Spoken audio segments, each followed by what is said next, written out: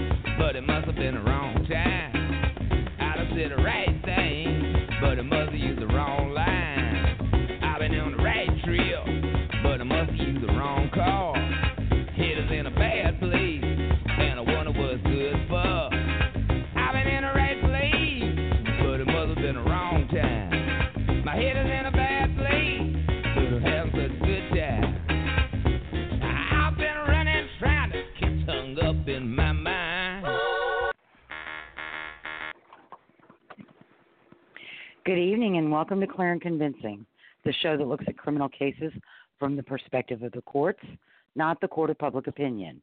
We're Lisa O'Brien, podcasting from New Orleans, Louisiana, where the New Orleans Saints will face the Minnesota Vikings in the Superdome for the first preseason game on Friday, August 9th, 2019, and Michael Carnahan from Little Rock, Arkansas, where Attorney General Leslie Rutledge has launched a campaign to stop robocalls and spoofing calls in the natural state. Tonight, we'll begin our 3-episode look at Edward Wayne Edwards. A retired detective from Montana believes that Edwards began killing in 1945 and continued until his arrest in 2009. We'll look at the allegations made to support the theory that this detective crafted and the known facts of the murders during the 1940s and 1950s, most of which were high-profile cases with intense media interest. As always, we are a live show and calls are welcome. Our phone number is 347-989-1171. Good evening, Michael. Good evening, Lisa, and I can hear the dread in your voice. I've been looking forward to this for I don't know how long, but I can understand why you haven't. I mean, this is going to be a rabbit hole. I texted you earlier this morning, and you said I'm going to try my best to climb my way out. Let's see if we can do it. We can hope. Yeah, it took me a long time to finish It Was Always Me, or whatever the title of Detective Cameron's book is,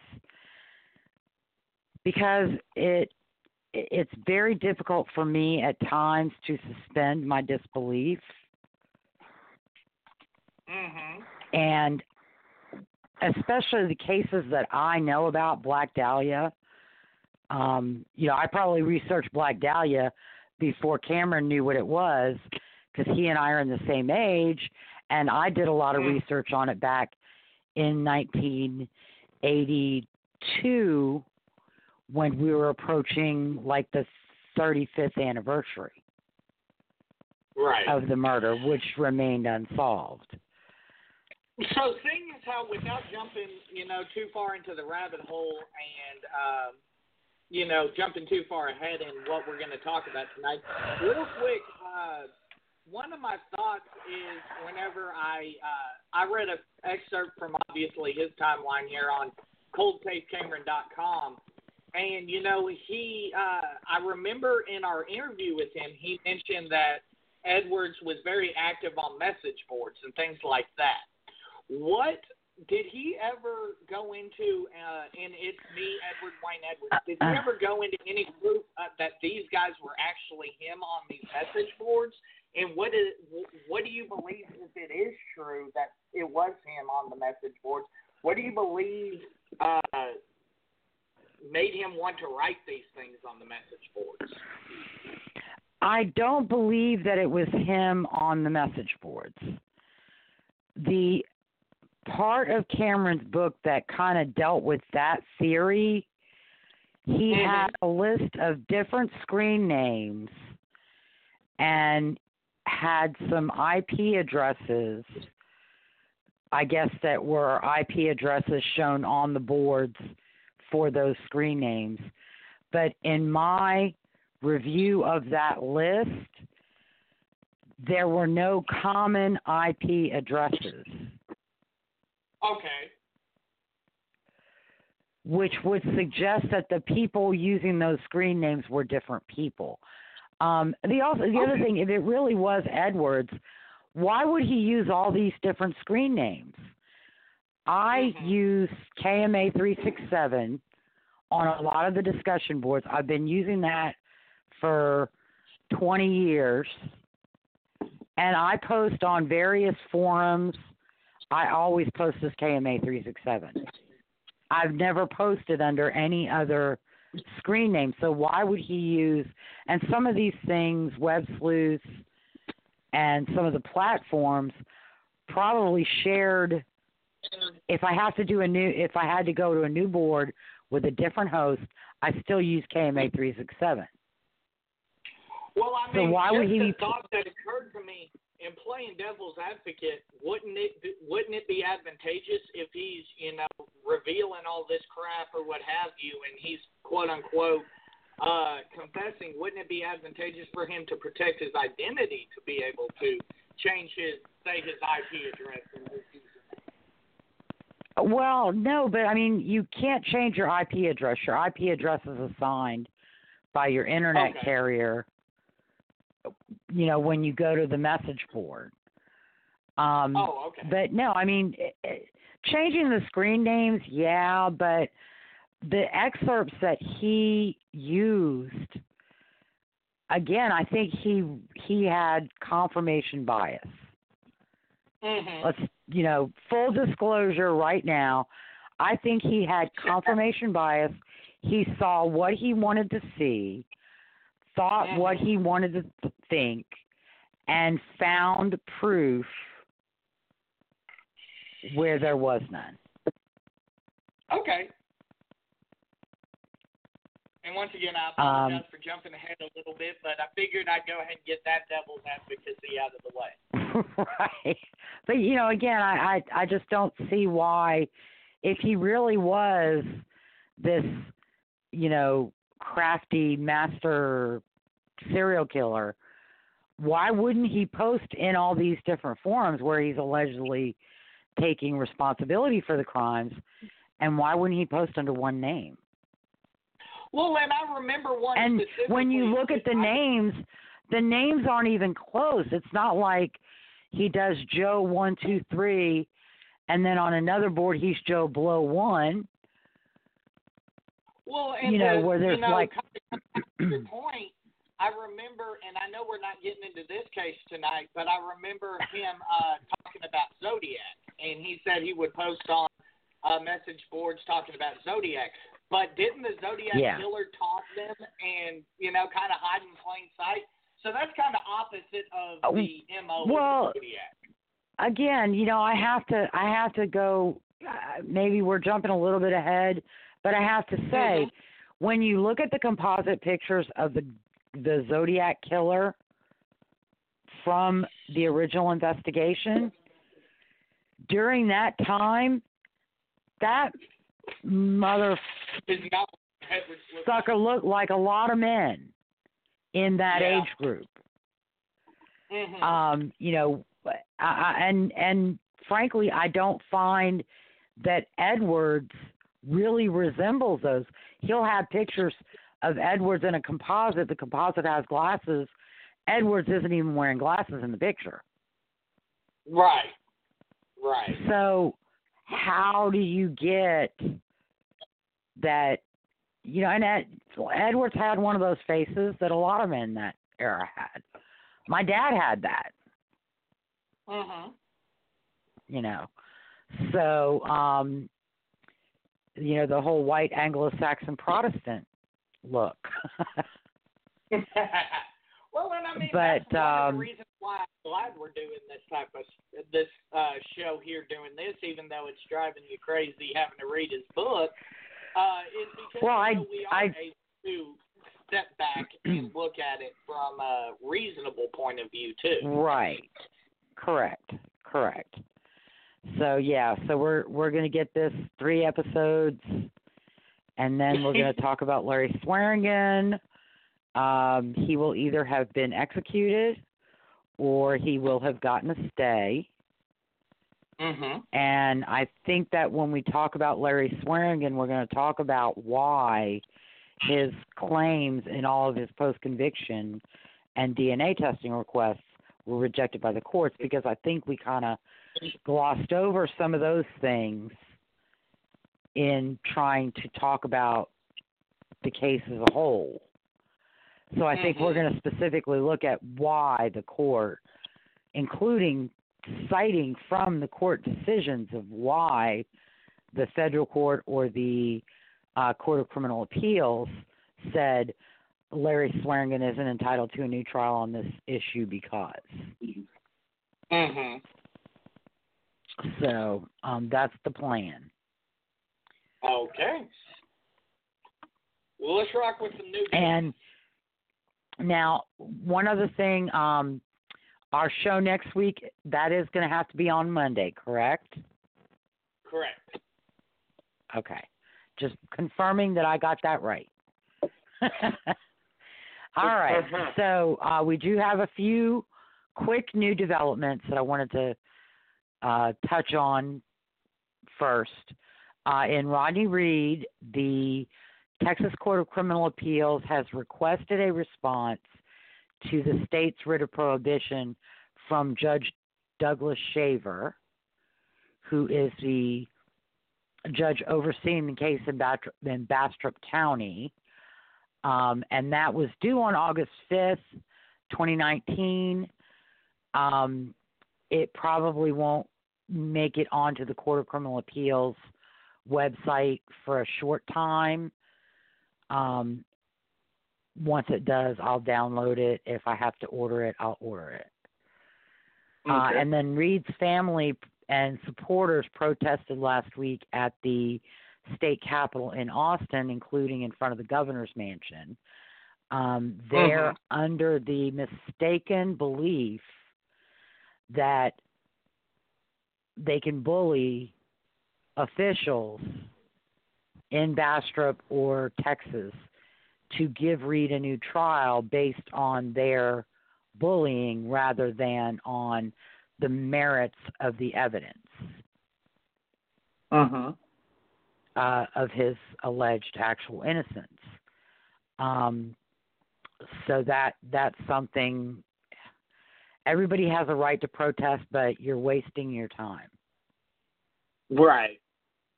In that particular, just as going to the U.S. Supreme Court, the U.S. Supreme Court is not going to come out. Justice John Roberts is not going to come out on the steps and say, y'all have a problem in Texas, I'm going to fix it for you. That isn't going to happen. They should let Reed's attorneys, who right now haven't done anything. They still haven't filed any of the alleged motions or claims or actions or causes of action that they have said they can file after Reed's relief was denied back in June. And in a similar vein, Larry Swearingen, who is scheduled to be executed on August 21st, his attorneys have claimed in the media that they will be filing new writs challenging the scientific evidence used to convict Swearingen, which will include the time of death evidence, and they're going to challenge the use of the cell tower evidence, which was used to place Swearingen going toward the national forest where Melissa Trotter's body was found. And they also apparently have new experts who say that the pantyhose that allegedly fit together like a puzzle didn't really fit together. Mm-hmm. And so they're going to file those experts' claims. First of all, they are less than 30 days from execution, and they haven't filed anything yet. I think what they're doing is they're going to wait until the 7 days before the execution date, and then they're going to file it trying to get a stay of execution.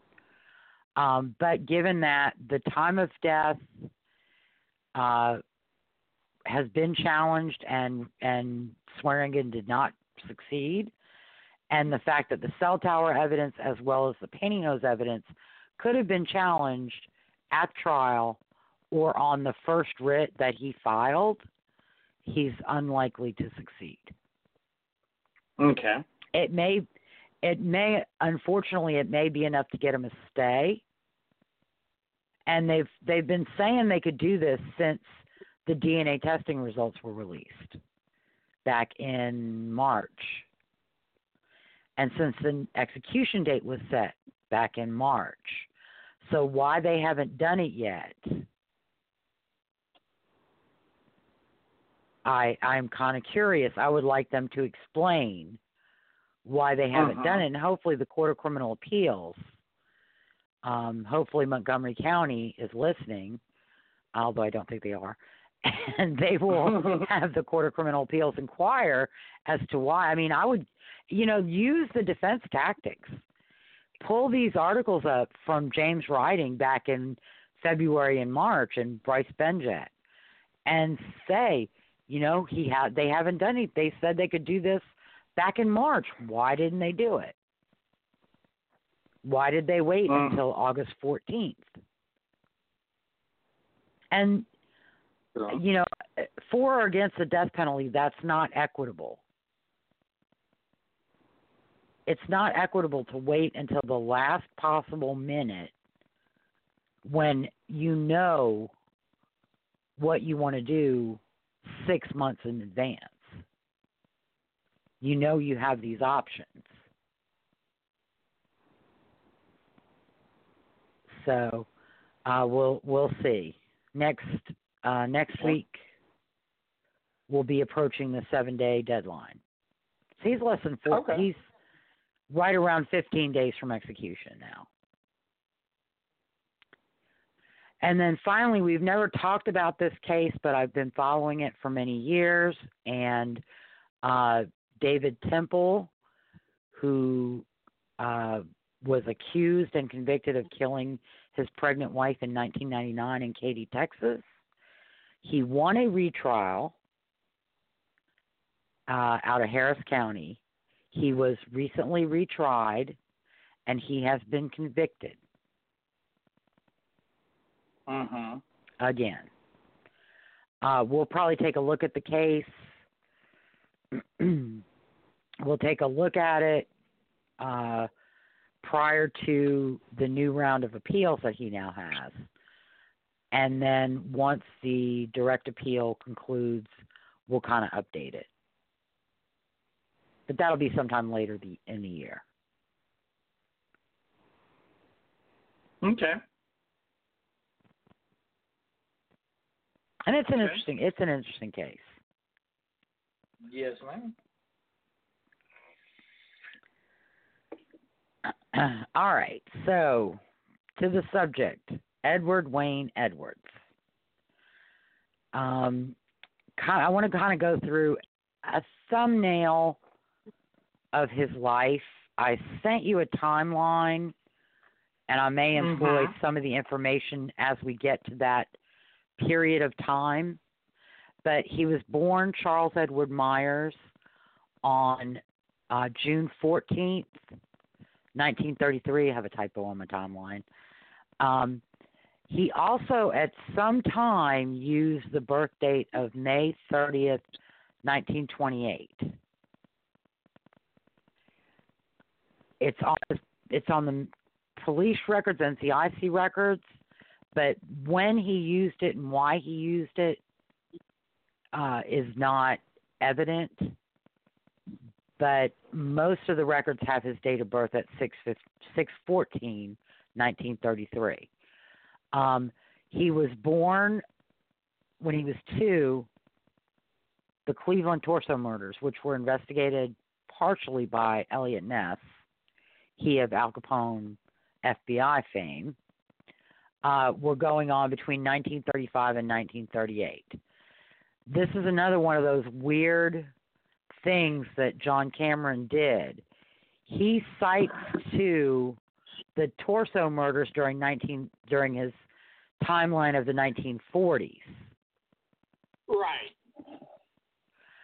But those murders, actually, the 12 known victims were killed between 1935 and 1938, and I don't see Charles Edward Myers at 2, 3, 4, or 5 having any idea about the Cleveland torso murders.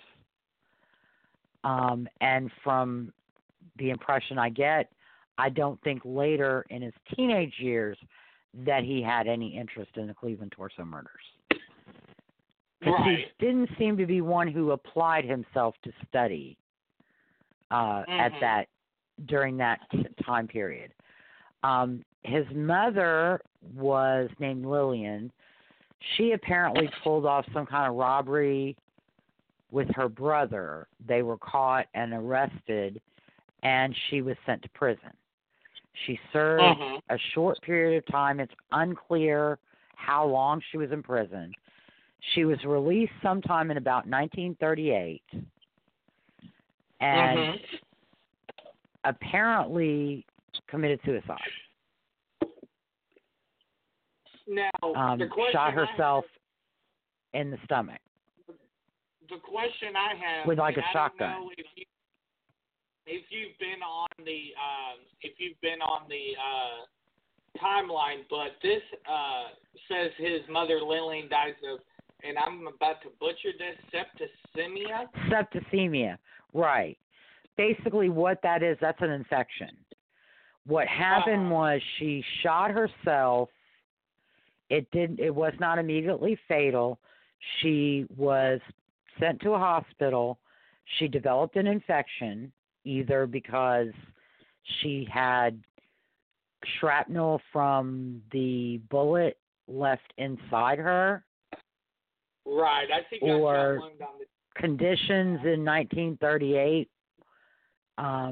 We barely understood infectious disease during those years. We were starting to understand a little bit better. But she died. She was shot, and she died in August. Right. Of 1938.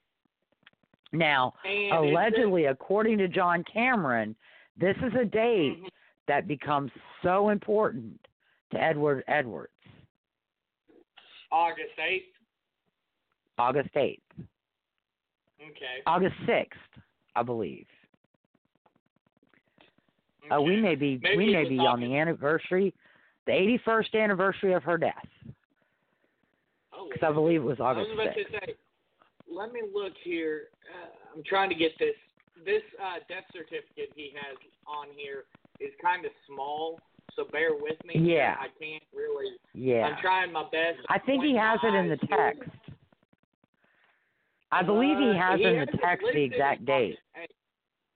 He has it listed August as 8th, okay. 8th. That's where I came up with August 8th, but that may have been the day he was adopted. Date of birth, April 1st. Okay, I can't find it. We'll go with August 8th. I see it now. August 8th. Okay. So that was allegedly a very important date, according to his interview with you on your on the prior Behind the Curtain. Right. And another interesting thing that I note about Cameron is he speaks in absolutes. He always did this. He always did that. Well, he's as a police detective, he should know better than speaking in absolutes. Right. So after his mother's death, he was adopted by an aunt and uncle, Mary and Fred Edwards, and his name was changed from Charles Edward Myers to Edward Wayne Edwards. Mm-hmm. His adoptive mother, though, had apparently been diagnosed with multiple sclerosis prior to the adoption, and her the disease became symptomatic very soon after he was adopted. Mm-hmm. And so by 1940, Mary and Fred Edwards were unable to care for him, and he was sent to the Parmadale Catholic Orphanage in Parma, Ohio. So first question I have here is the Parmadale, he listed as for out-of-control behavior. Now, this is the first time I see it. See, that's another thing, too. Like that? No. And in 1940, in the 1930s and 1940s, a lot of people, you find it especially in the southern states that experienced a lot of job loss during the Great Depression. In Tennessee, Kentucky, a lot of parents, when they could not care for their children, a lot of religious organizations, not just Catholic, a lot of religious organizations had orphanages, and they weren't only for children who had no parents due to death or incarceration. They took in kids whose parents were ill. They took in kids who had single mothers. And sometimes the mothers weren't incarcerated or ill or anything of that nature. They just could not afford to care for the kids. And there was a scandal in I think Tennessee in the 40s with Georgia Tan. Parents were bringing their kids to orphanages. And then Georgia Tan ran the orphanage, and she was adopting kids who she was supposed to be just caring for until their parents could get back on their feet. So this is very common. And my dad was his mother was a single mother. Mm-hmm. And she and my grandfather divorced when my dad was about 2. And that was something she considered, because she was a teacher and she was traveling, and being a divorced woman was bad enough, but having a child was taboo. And so my father ended up living with his great-grandparents and calling his mother sis. One thing I forgot to ask you about when we first started this, and I so apologize, I didn't hear you address it. Was he born in 28, or was he born in 33? Well, I think his birth date was 1933, June 14, 1933. I think at some times he adopted the 5/30/28 date. Mm-hmm. If he was in a situation where he needed to be older than he was, or wanted to seem older than he was, he would use that date. However, I don't find it a lot, or I did not find it a lot throughout the records. And in fact, as I recall from his book, he doesn't even mention ever using that date. Okay. I apologize. He may have used that. He may have used that date when he joined the Marines in 1950. True. I didn't even think about that. But and his juvenile record was based on the 1933 date. Okay. Because he wouldn't have been in a reformatory in 1948 for boys if he was using the 1928 date because he'd be 20. Right. Okay, that makes sense. So, and like, you know, Cameron initially uses that 28, tries to kind of slip that 28 date in there. But I think that was, like I said, he was a con man, and that was a date that when he needed to be older, he was older. Okay. You know? That makes sense. But throughout most of the records, and he never mentions that date that I recall in Metamorphosis of a Criminal. Okay. So, everything has June 14th, 1933. Okay. So, so he went to the orphanage. Again, he was in the orphanage because aunt and uncle, adoptive parents, could not care for him. And just read this little excerpt. This orphanage does not sound like a fun place. Read this little excerpt about bedwetting and things like that. But I mean, you got and he, you know, that's another thing with Metamorphosis of the Criminal. You got to take some of that stuff with a grain of salt. It's kind of like Charlie Manson. This could be the myth that Edwards created.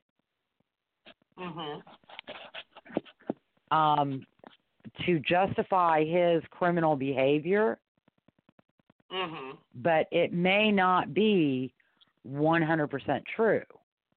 Now, granted, Catholic nuns in the 1930s and 40s and 50s and 60s and hell, when I was in school in the 70s and 80s, Catholic nuns could be some tough bitches.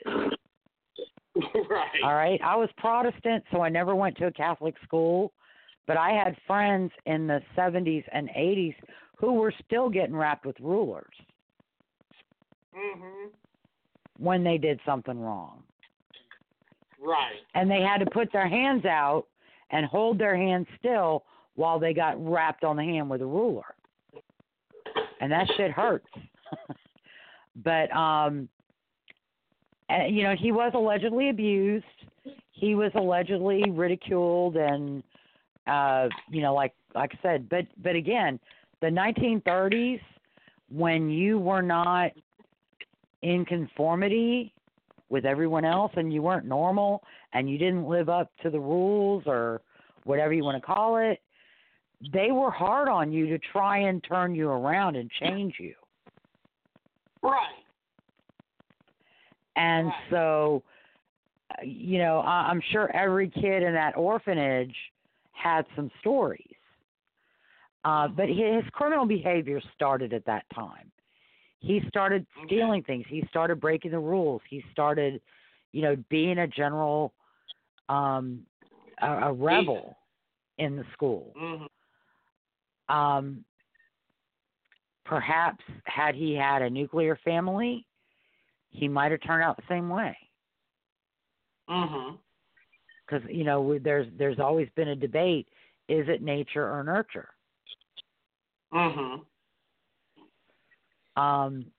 So that's where, you know, like I said, his whatever treatment he received, he lashed out with criminal behavior, stealing things, like stealing the birthday cake. But he stole birthday cake because he asked the kid for a piece of the birthday cake, and the little selfish bastard said no. Right. So he's like, okay, fine. I'll take the whole damn cake. And I'll go ruin it for everybody. So that was, and, you know, and he was constantly in trouble. He ended up running away from Palmerdale in 1945, and he went to live with his grandmother.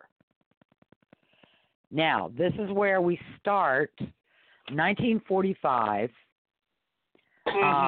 At that time, he was involved in petty crimes and cons, and he was starting to dip his toe in the pool of theft, larceny, and burglary. Okay. Now, in 1945, on this, the first excerpt from 45 shows us that the serial killer who cut people up is what's going on. Now, you said that was in the 30s, or am I thinking of a different one? No, Cleveland Torso was 1935 to 1938. Okay. There had been some. Yeah, there were some suspected murders in the early 40s, but they're not confirmed as being from the Torso killer or the Mad Butcher of Kingsbury Run. That's another case that I've researched. Now, interesting biography about Elliot Ness. Have you been able to read this psychology profile of the quote unquote suspect by Miss Weitzman? I'm going to say, or Witzman, Witzzeman. Where is that?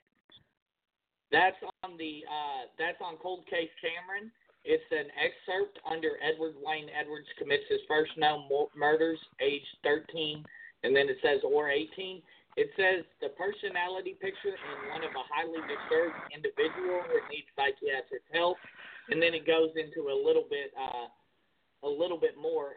It also says Wayne is a neurotic and possibly psychotic. His behavior is definitely that's one of the confirmation examples of the confirmation bias. Mm-hmm. That is an excerpt from a 1950 psych evaluation done on Edwards in one of the reformatories. It doesn't have anything to do with the Cleveland Torso murderer. Okay. And see, this is another problem. It doesn't really have anything to do with Edwards as a murderer. This is in 1950 for 16 years. This boy has been exhibiting oppositional, defiant behavior, criminal behavior, lying. He's been in an orphanage. He's run away.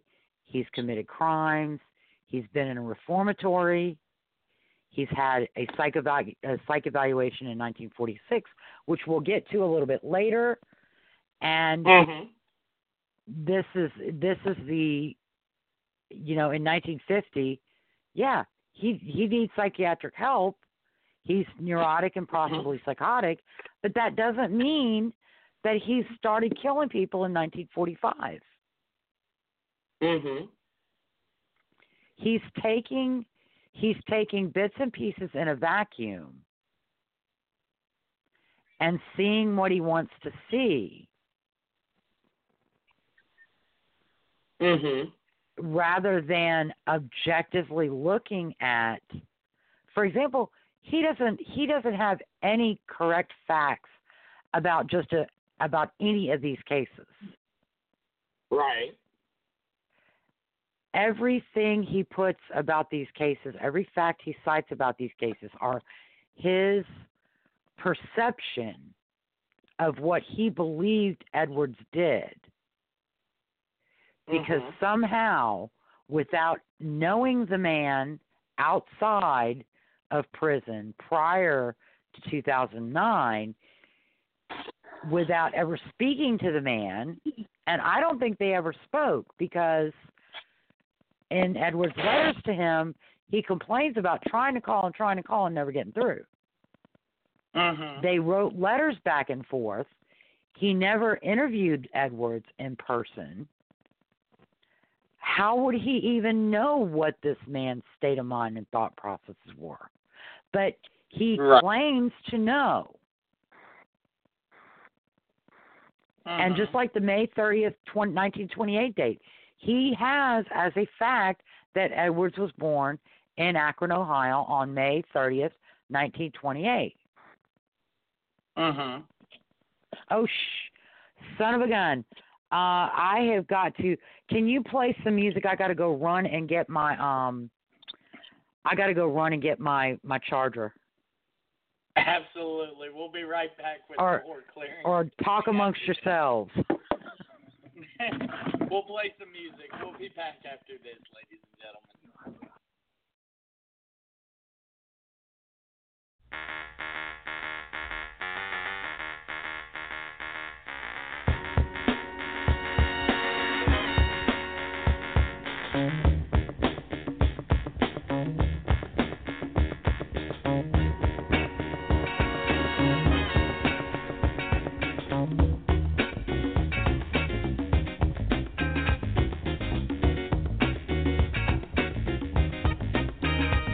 In the right place, but it must have been the wrong time. I done said the right thing, but it must have used the wrong line. I've been on the right trail, but I must have used the wrong car. Head is in a bad place, and I wonder what's good for. I've been in the right place, but it must have been the wrong time. My head is in a bad place, but I'm having such a good time. I've been running, trying to hung up in my mind. Just got to give myself a good talking to this time. Just need a little brain salad surgery. I got to cure my insecurity. That I've been in the wrong place, but it must have been the right time. I've been in the right place, but it must have been the wrong song. I've been in the right place. Okay, we're all back. right. It's been one of them kind of nights, huh, Lisa? This case has me so freaking-bobulated. Hey, I gave you a challenge. Holy crap, you sure did. All right, so as I was saying, like on Cold Case Cameron, okay, this is an example. Instead of putting that up there as a fact, he could have done an asterisk that said he also used May 30th, 1928, but it's unclear.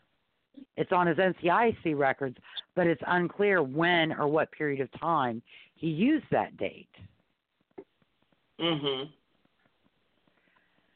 Like I said, all of the official stuff is the 1933 date. Right.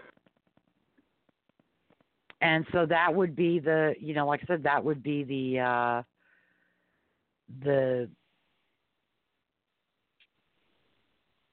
that would be the date that you would use. Right. And then say he used this date, don't know why, and he should have been a detective and tried to figure out when did he use the 1928 date. Right. Hell, did he use it with one of his aliases to perhaps get benefits of some sort? True. Who knows?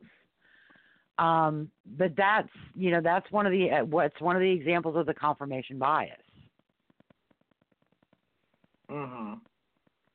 Absolutely. And perhaps an inability of Cameron to kind of think things through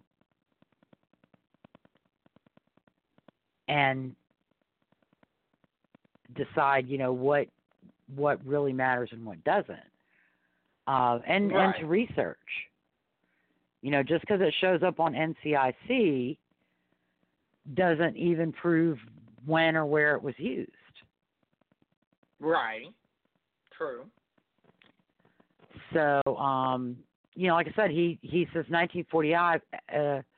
He says he was thrown out of Palmdale. He actually ran away. Right, I do see He had tried to run away a couple of times, but he wasn't real good at running away because he would get caught and brought back. But he refers to the Cleveland torso case And the Sandusky Register that he uses is 1938. Mm-hmm. So, and then, Edwards commits his first known murders age 13 or 18. And I think maybe he felt he had to make him 18 for those murders in 1945 and 1946 to work. Right. So, but in 1945, he runs away from Palmerdale and he goes to live with his grandmother. He's committing petty crimes, theft, and vandalism. Another interesting thing, in his book, he doesn't really talk about dates. He doesn't give a lot of dates. So it's kind of hard to tell what period of time things are taking place in. However, he was in Akron, Ohio. You mean Edwards? The murders of Josephine, Edwards, in his book. Mm-hmm. And, John Cameron apparently didn't even try. So, but we'll get into that later. The murders of Josephine Ross and Frances Brown, which occurred on June 5th and December 11, 1945 in Chicago. Josephine Ross was killed in her apartment. It's believed that she caught someone breaking in, and she was, I believe, stabbed. Yeah, it says stabbed, throat slit, and placed in a bathtub, body washed, and adhesive tape placed on wounds of the body.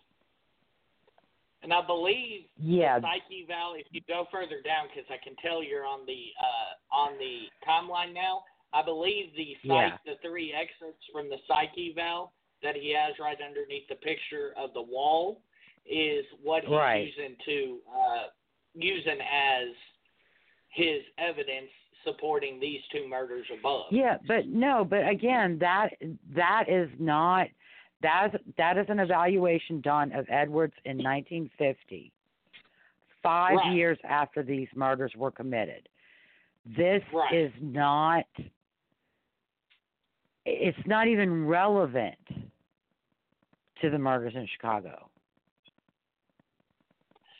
Now, question: just because I do see some similarities, Frances Brown, who was murdered on December 11th of the same year, minus the shot to the head and the lipstick message, pretty much the same thing. Well, she was shot in the head. It was believed that she discovered an intruder. She was shot in the head. I don't know that the adhesive tape placed on the wounds is correct. Okay. So I think we need to discount that. Josephine Ross, she had struggled. No valuables were taken from the apartment. She'd been repeatedly stabbed, and her head was wrapped in a dress. So there was no placing in the bathtub, no adhesive tape on wounds. Where he got that back, I don't know. No. The body wash isn't corroborated either? Okay. No. And the head being wrapped in a dress is actually a sign of remorse or regret. Right. That the killer can't look at her after what he's done to her. Yeah, that makes sense. Then on December 11th, 1945, Frances Brown was discovered stabbed to death in her apartment after a woman heard a radio playing loud and noted Brown's door partly open. Brown had been savagely stabbed, and authorities thought a burglar had been discovered or interrupted. No valuables were taken, but there was a message in lipstick written on the wall. For heaven's sake, catch me before I kill more. I cannot control myself. Police found a bloody fingerprint smudge. Yeah. But that's another thing too. Cameron has held himself out as some kind of handwriting analyst. So he's saying from the picture, oh, well, that's Ed Edwards' handwriting. Right. Okay. Well, one again. thing I want to ask you real quick before we move on from Francis, you didn't mention something that he mentions, shot to the head. You just mentioned stab wounds. Was there a shot to the head of Francis? An ear witness heard gunshots at 4 a.m. The summary that I have does not say anything about her having been shot, though. Okay. I was just wondering. And so, again, the theory is that these two women startled an intruder and were killed. And then on January 6th or 7th, 1946, Suzanne Degnan was discovered missing from her bedroom. After searching the home and not finding the girl, her family called police. Now, in this, again, going beyond the facts, he says he lured Suzanne out of her home on a Sunday night and left a message and a ransom note. There's nothing, I mean, she could have been kidnapped by someone who came into the home. To be Police fair, found a ladder outside the girl's window and discovered a ransom note which had been overlooked by the family. To be fair, you can't even, this ransom note, the picture that he's posted, I can make out FBI and do not something. You can't really read it. You can't even tell what it says. You can't read it. He has a lot of thumbnails that even when you click on them, they're so small, and when you try to make them larger, they pixelate. And so you can't read them. He's saying that January 6th to 7 was also Suzanne, and he lured her out of the home and left a ransom note. Correct? Right, correct. But again, the ladder was found. A ladder was found outside the house. More likely than not, the killer came into the house and took Suzanne away. Right. And left the ransom note. Okay. And I'm assuming he's looking at this "Stop Me Before I Kill More" as the link between that one and the previous one. But just looking at the way everything's written, if you're a handwriting expert, the B looks more like two boxes on top of each other. The B written on the wall here looks like a B. Well, I know from experience in all the research that I've done, we cannot compare handwriting from pictures, black and white, small, low-resolution pictures. Okay. Well, I just automatically looked at that because that's the only one that I see that matches is the "Stop Me." The preferred method for a handwriting analyst is to have a document of questioned writing and samples of known writing, and to compare the documents. They prefer originals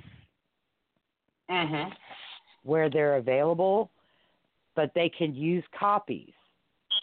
They very rarely will even try to do, like if you have writing on a wall and a picture, they very, very rarely will even try to do that. Okay. Because the picture of the writing on the wall, you can't look at it under a microscope because they use a microscope to see how you move the letters and where you put the pen on the paper, and there's a lot more than just this A looks like that A. It's where does the pen go down to start that A, and where does the pen go down to start the other A. So again, but Suzanne's body was apparently dismembered. Mm-hmm. There was an anonymous call to police suggesting that police look in the sewers near the Degnans' home, and they discovered Suzanne's head in a catch basin in an alley. Now, question. In the same alley, they discovered the girl's leg. Her torso was in a storm drain, and her left leg was found in another alley. Her arms were found in the sewer a month later. Now, the question I have, based upon what you're telling me, that they found her, is how does he make a connection to John Bonet? Because that's not a similar MO, in my opinion. Not at all. Because they never found anything of John Bonet. No, they found all of John Bonet. She was strangled to death, or bludgeoned and strangled in her house, and found in the basement of her house. My mistake. I apologize. I didn't think they found John Bonet. But no, John Bonet was in her house. Not even similar. It's still not. No, John Bonet Ramsey was not dismembered. Yeah, it's not. John Bonet Ramsey wasn't taken out of the house. The only thing that's similar is a ransom note. That's the only thing that's similar. Correct. Oh, and you know, with a child and a kidnapping, or what's meant to look like a kidnapping, that's not a unique aspect. Yeah. In a lot of children's disappearances, some form of ransom note is provided. Yeah, it's absolutely not. Now, I do have to ask you, did you see anything in the book when you were reading it about the quote-unquote 3 hours he had her in the basement? I didn't, but again, that's Cameron's speculation. Okay. Cameron is not working from... Cameron is not working from a confession given to him by Edward Edwards to each and every one of these murders with a description of how he did it. Right. Cameron is using the internet and finding some facts and not even double-checking and cross-checking or corroborating them, and then putting them as fact on his website and his book. Because he really doesn't have the facts of Suzanne Degnans. He doesn't have the facts right. She wasn't lured out by somebody. And there's no evidence of anybody new in the family's life that could have lured her out. This is the third one in a row. We're 3 murders in, and 3 murders where he's gotten details wrong. You mentioned that you don't see anything about the adhesive tape on either of them. You don't mention the shot to the head on Frances Brown. I mean, this is certainly interesting. We do have a call, Lisa, to come on here. Brad is actually on. I guess he wants to come on and discuss a little bit of this with you as well, if that's okay. Okay. Okay, we'll go ahead and bring him on. Brad, go ahead. Well, dang. No, I was Trust listening, me, Lisa. and it was interesting. I mean, it was interesting when I interviewed him a couple of years back. I mean, to hear what he had to say. Of course, on that show, I never really went after, attacking the credibility of anyone. I would just put the information out there and let the audience and the listeners decipher for themselves the truth. So, I found it far-fetched in a lot of the cases as well, Lisa. I mean, let's be honest, not making light of murder or anything like that, but if Edward Edwards had done what John Cameron had alleged, the dude is the Michael Jordan of serial killers. Right. Exactly. I mean, I mean, at this time, he would have been 12. He would have been 12 years old. Yeah. Yes. With And, correct? You know. I mean, and it is interesting, and I can't wait till you guys get on this. And I'm sure that's later on in the. I know because this is part one, and I will be listening. You know, I'm currently at work, but I am really interested in that whole cameo appearance in the documentary, and I won't go any further into that, so I'll save that show for another date. But, yeah. Lisa, you know the one I'm talking about. That's going to be episode 3. Oh, dear Lord, do not miss that one, because when we get to the West Memphis 3 case, I am probably not going to be very nice about Mr. Cameron. I'm trying to be diplomatic, but when I get to the West Memphis 3 case, that is one of the examples of where I don't even know where he got the facts.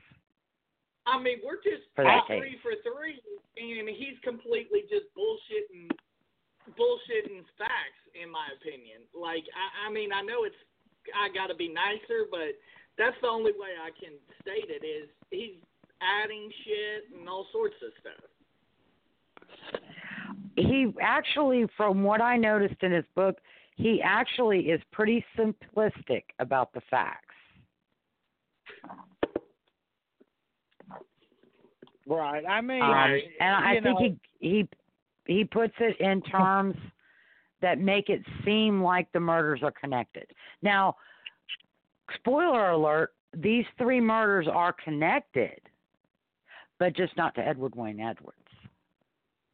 But okay. I want to go into the perpetrators who were caught, because of course the other allegation that Cameron makes is that he committed these murders and then he liked to always frame somebody.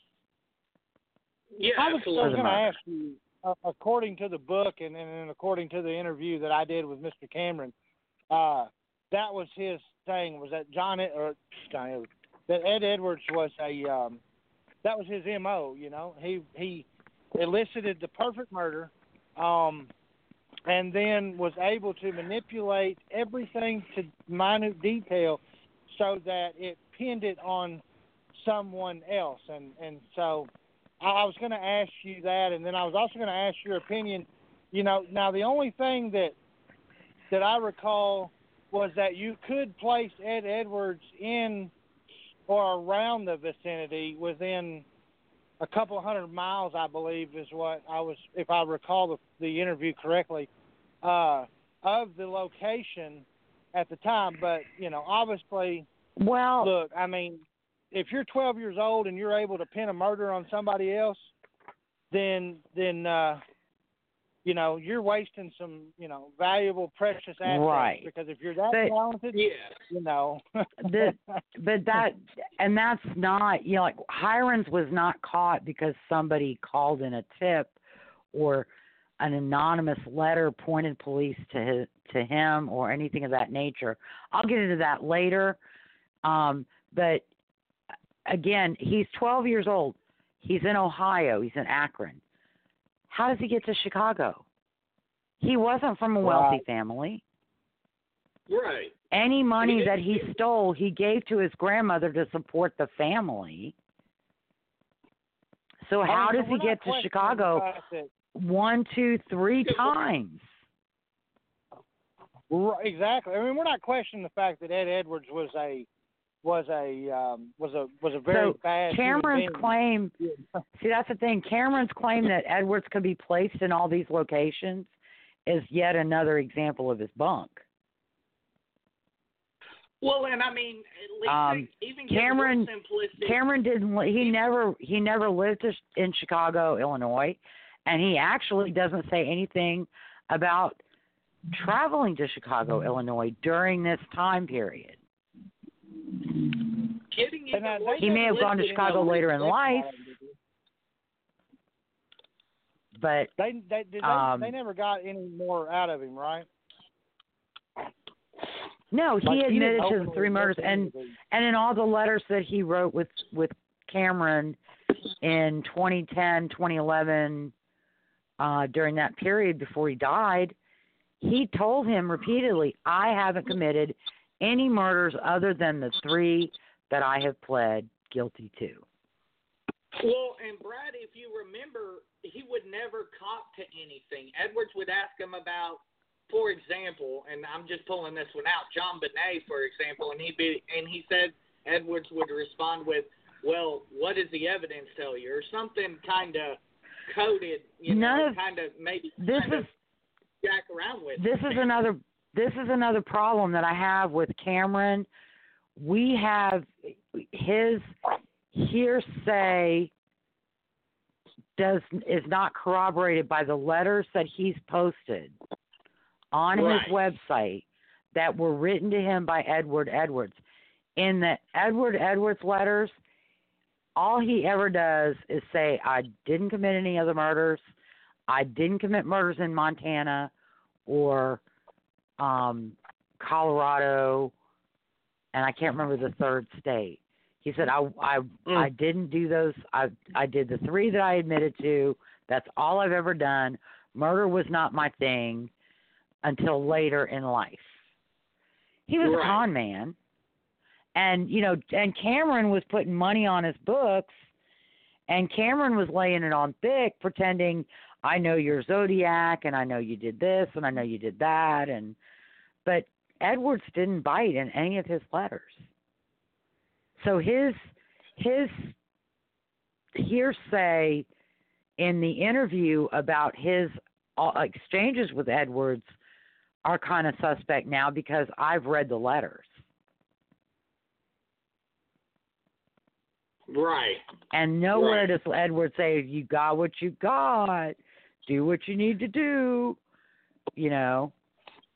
I think the last letter where he says you can write your book, just try to be nice about me. And I mean, that could maybe just be something like, hey, make up all the shit you want, just, do whatever. Well, the very first letter that Edwards writes to John Cameron says, I don't know whether you're a liar or just a bullshitter.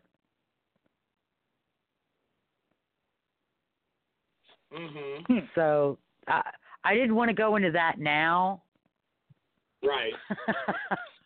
But that to me speaks volumes, and it doesn't bode well for John Cameron.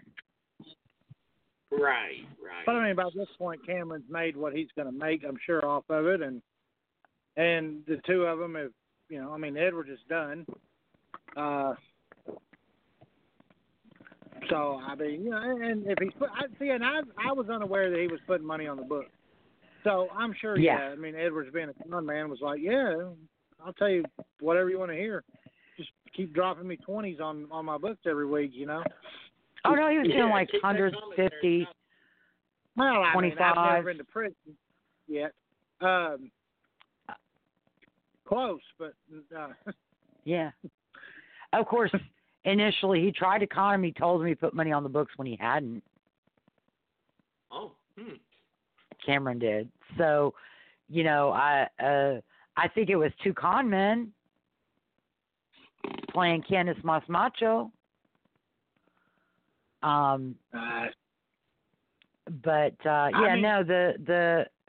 This whole thing, I mean, the excerpt from the book on Suzanne Degnan.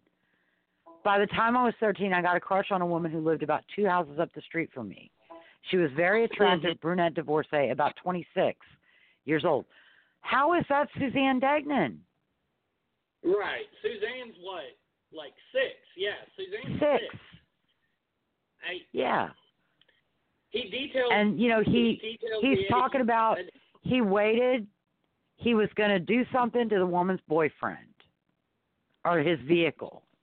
So he gets his grandmother hanging wallpaper, sneaked out, filled a Coke bottle with turpentine, set the bottle on the back steps, and went to talk to his grandmother, building his alibi.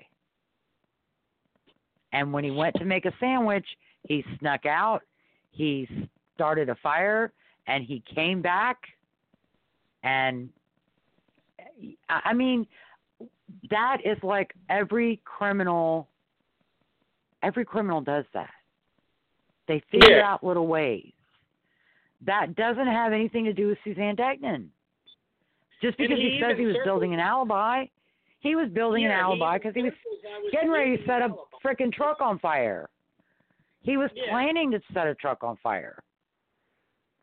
So, of course, he's going to build an alibi so that he doesn't get the finger pointed at him for setting the truck on fire. But that entire thing has zero to do with Suzanne Degnan's murder. Well, and I mean, I even read that excerpt to you earlier on the next case we're going to cover, Dahlia, Black Dahlia, and it makes no sense how he's connecting the two. I mean, Cameron's kind of over, 3 at this point? The other thing you have to remember with his website is he takes a lot of these things from Edward's book out of context. Now, another interesting thing that I found in the Bureau of Juvenile Research, which I think was like when you were an uncontrollable juvenile, you went to kind of a group home. Maybe it was sort of a psych home placement. Which is where it needed to be. Prior to going to a reformatory, which was like juvenile jail or juvenile prison. Right. And he had a psych evaluation in 1946. He was aged 13 years, some months. I can't remember how many months. His mental age was noted at 10 years, 8 months. So he was actually, at 13, an immature 13. His height was 5 feet 2.5 inches, and he weighed 126 pounds. So he was not a big, strapping Scandinavian boy. He was a little white Anglo-Saxon Protestant boy.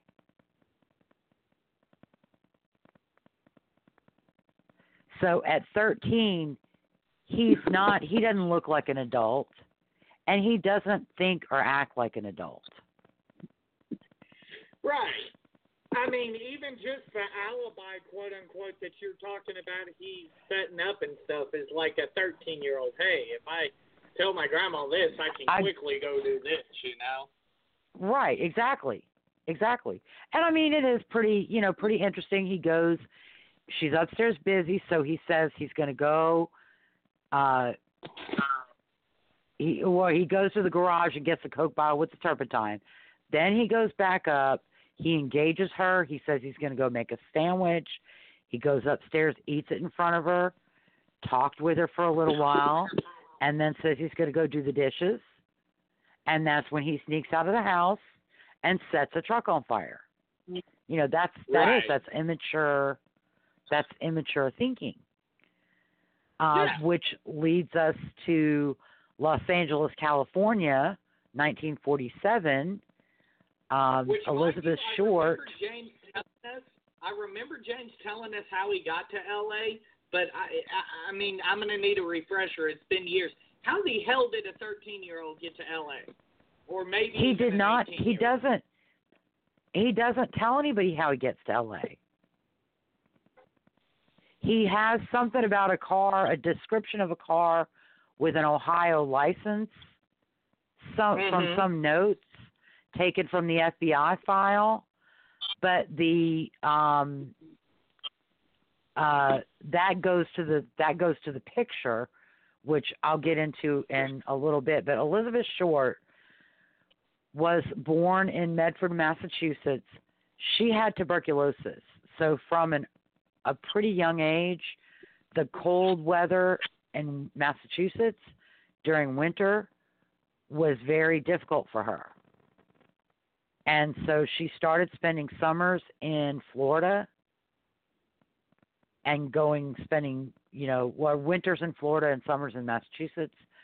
And then eventually her father, who had abandoned the family when she was 6, contacted the family, and he was living in California.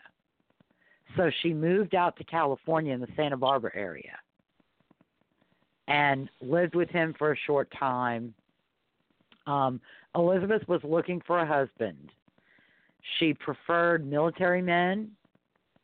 She was dating and engaged to a pilot who was killed. She was engaged to another pilot at some point. That didn't work out. She lived primarily in Santa Barbara and San Diego, although she had lived in Los Angeles for several months in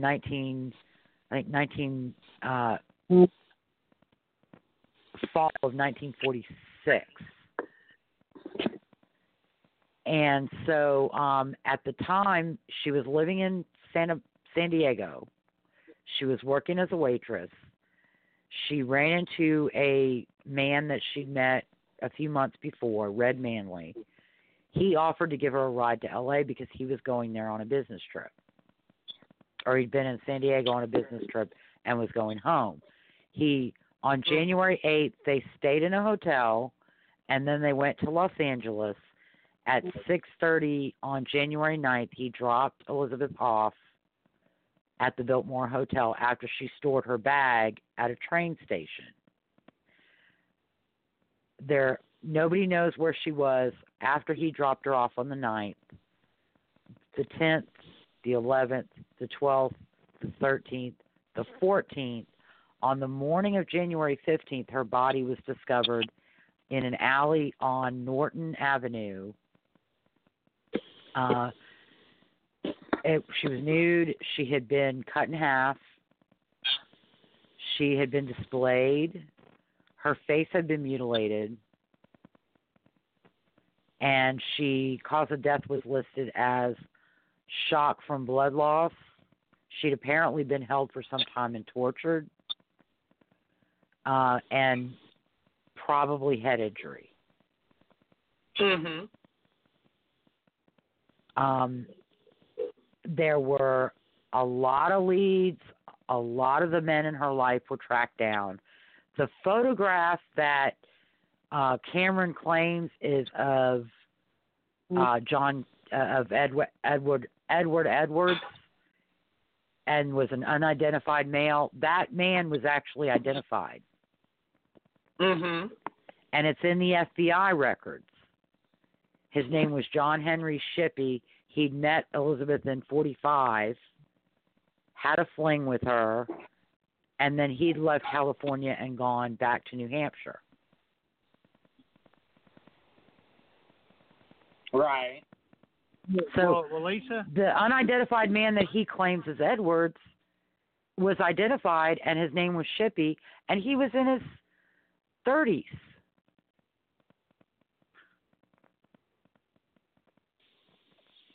I mean, goodness gracious. I mean, right. That's, like I said, that's the confirmation bias.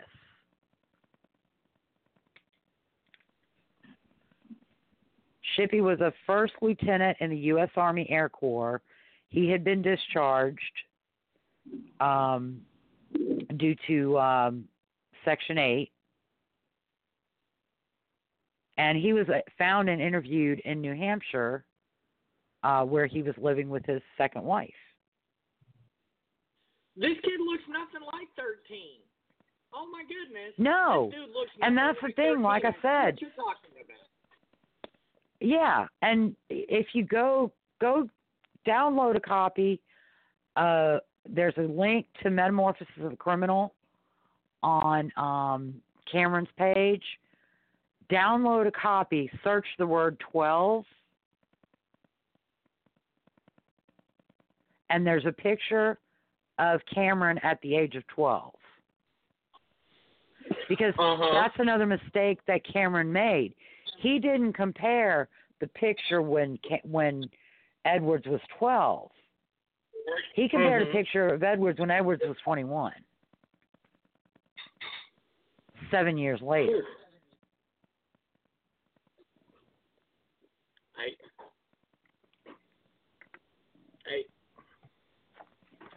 Wow. Brad, I think you wanted to say something. Sorry, Brad. I was just going to let your listeners know that I know you're doing a multi-part series on this. But if they wanted some insight as to, if they don't know much about it and they just want some insight so they kind of have an idea of what you're talking about, I'm curious to see, and I don't know, Lisa, if you got a chance to catch it, but I guess the Paramount Network in 2018 did a 6-part documentary series called Yes. It Was Him, The Many Possible Murders of Ed Edwards. Yes. And I'm actually going to go research that later on this evening because I really want to watch it. I mean, I think it's a farce that the guy did it, but I still, just want to see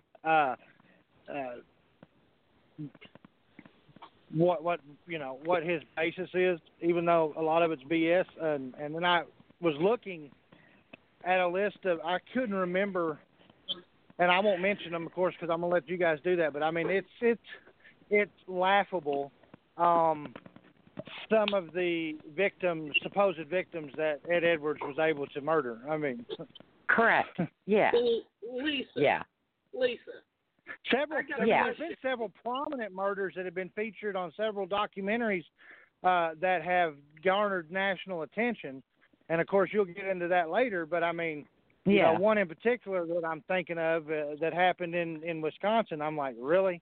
Okay. Yeah. Well, actually, when you look at it in the 40s and 50s, newspaper reporters actually had a lot more access to police investigations than they do today. I think in the Hirons or in the Ross Brown Degnan case, the reporters were out investigating the murders and asking questions.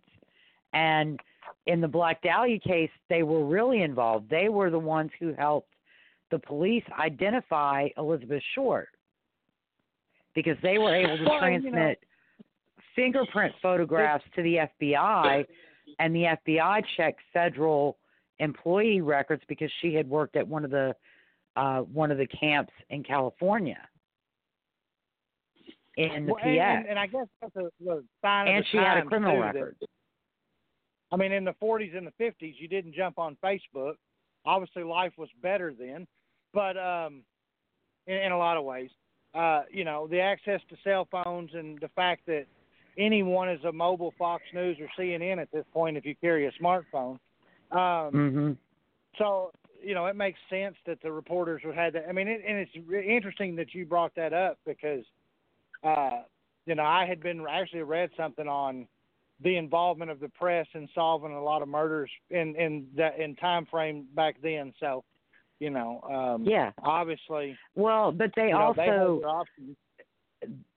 also in the Black Dahlia case, they actually, to a degree, hindered the investigation because they were getting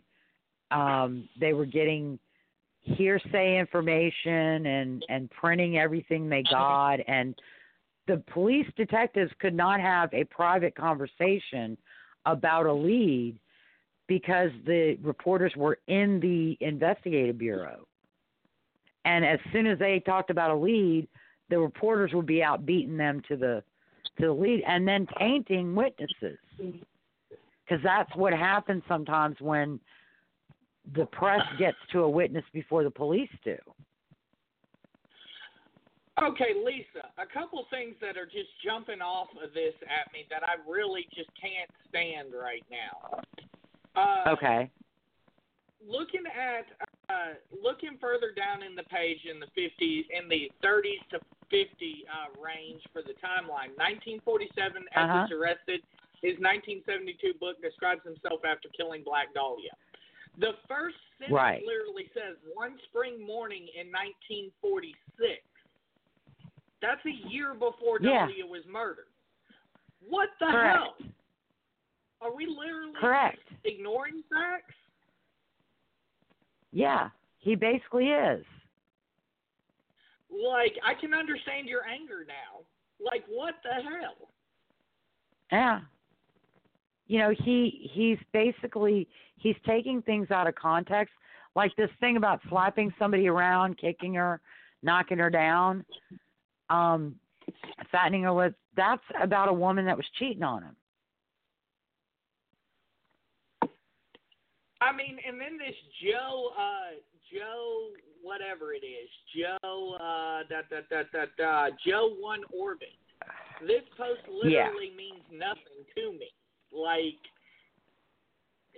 is he trying to say that Edwards tried to babysit her kids and then murdered her because she wouldn't let him? Like, what the hell?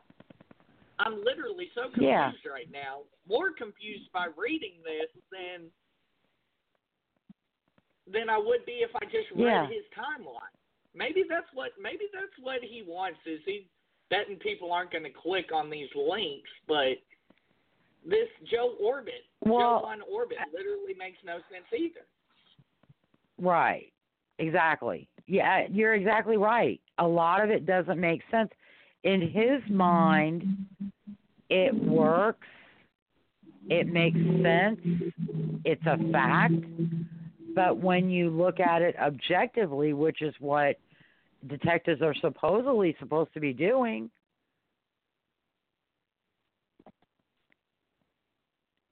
you know, it's crazy. And this note, June 47, FBI reports attempting to ID Edwards. Of course, it's a broken link. They're not reporting that they're attempting to ID Edwards. They're attempting to ID the guy in the photo booth photo. And guess what? They did. And he was an older man in his 20s or 30s named Shippy, who was a former pilot who dated Elizabeth Short in Los Angeles for a brief period of time. So, and it's interesting, he says he always framed people, but he didn't frame anybody for Elizabeth Short.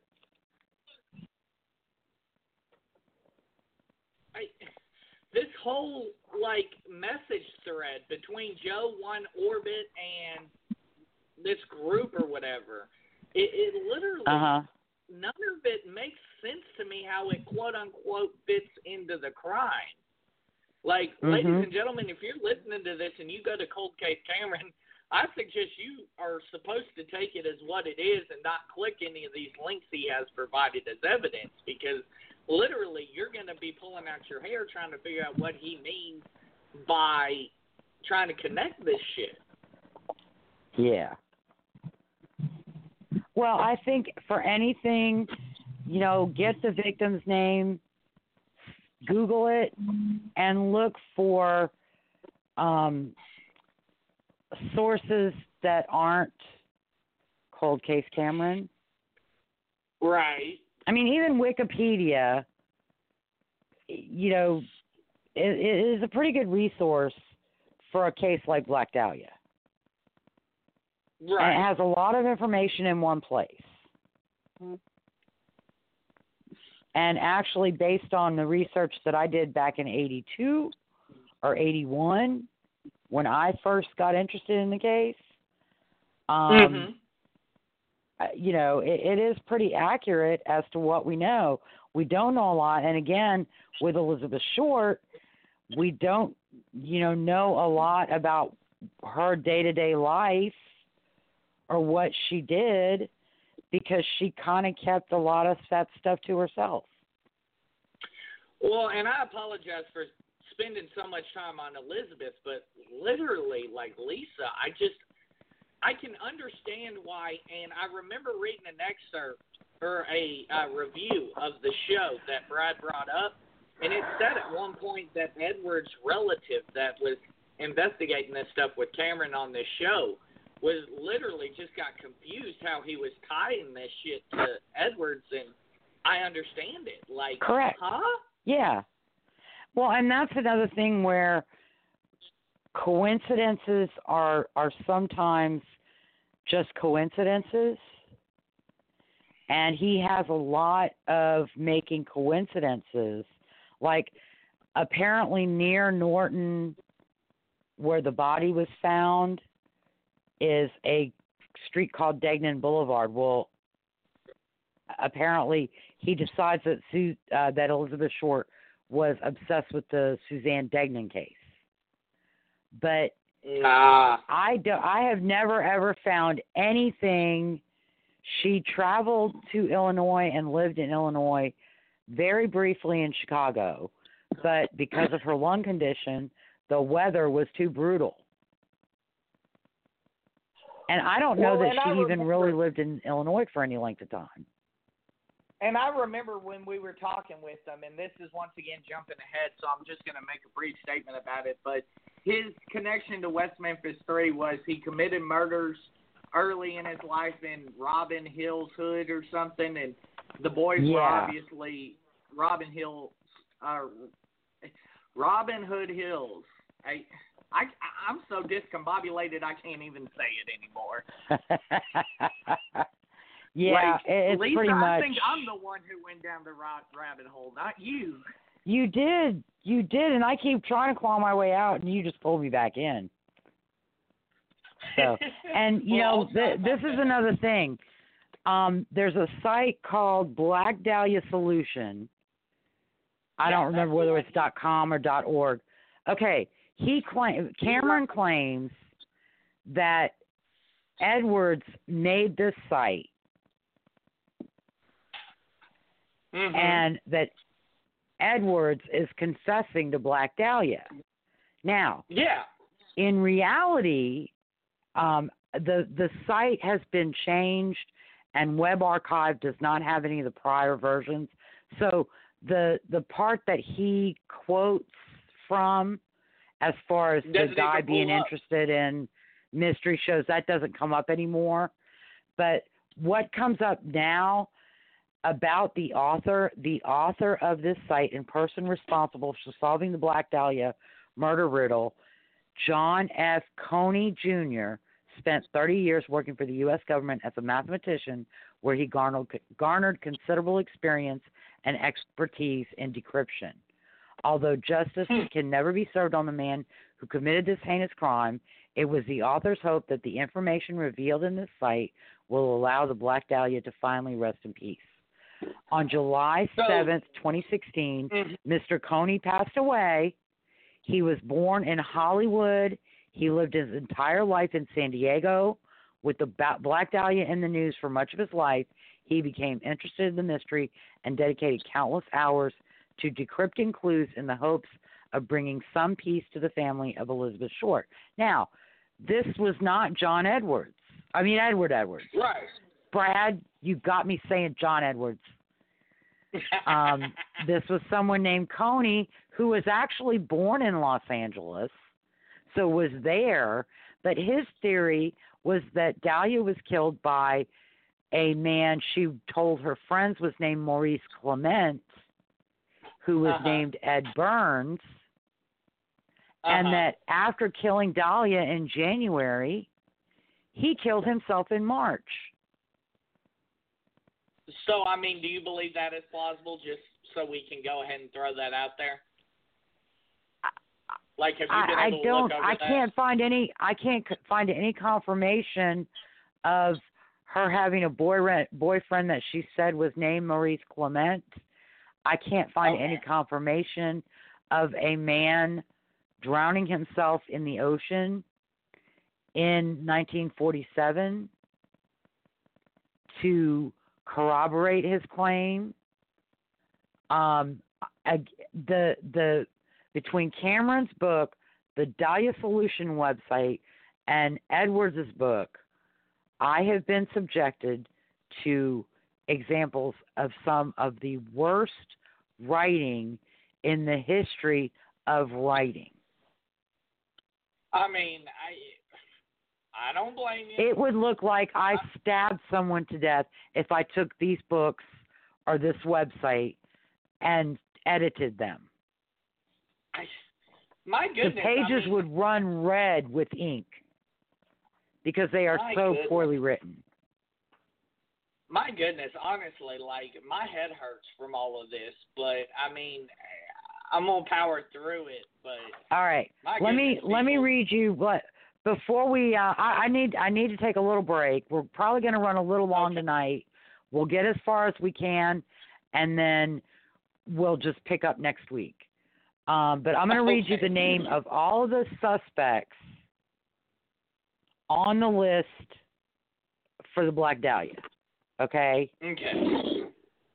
And some names I recognize from my research, and some names have come out in the past decades.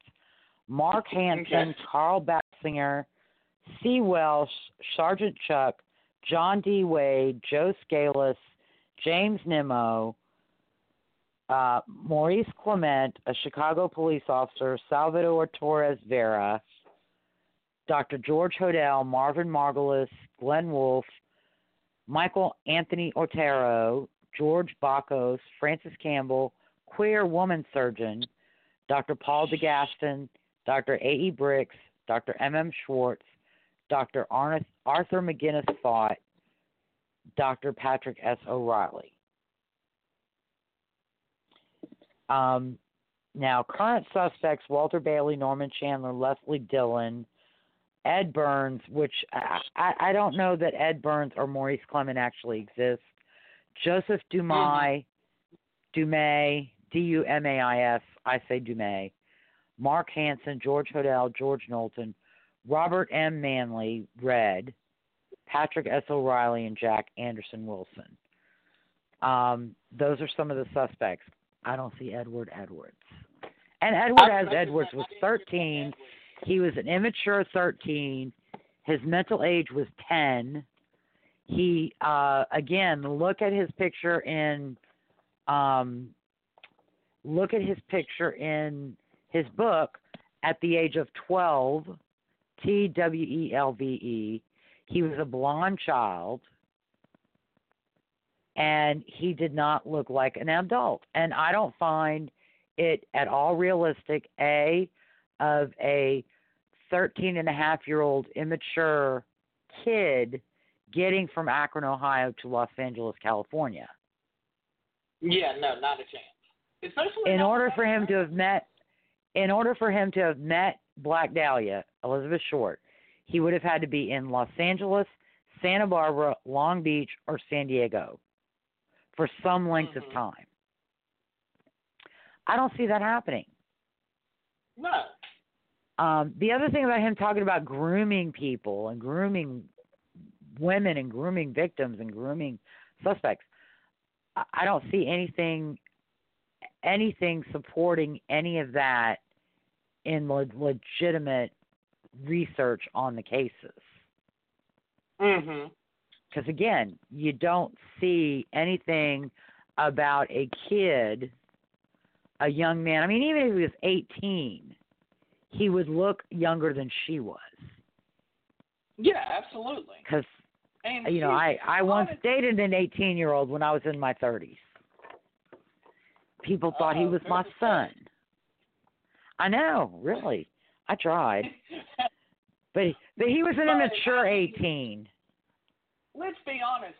Elizabeth Short was pretty famous at this moment. I'm pretty sure she's not going to be hitting some random, maybe 18-year-old up to hang out. Like, no. No. And like I said, her type were military men. Shippey, I think is if I remember correctly, he met her because he was walking past her on the street. She saw the overseas decorations on his uniform, and she stopped to talk to him about it. She wanted a military man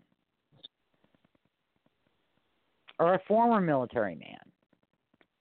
Probably because with her father abandoning them, she thought a military man, their honor code would never allow them to abandon.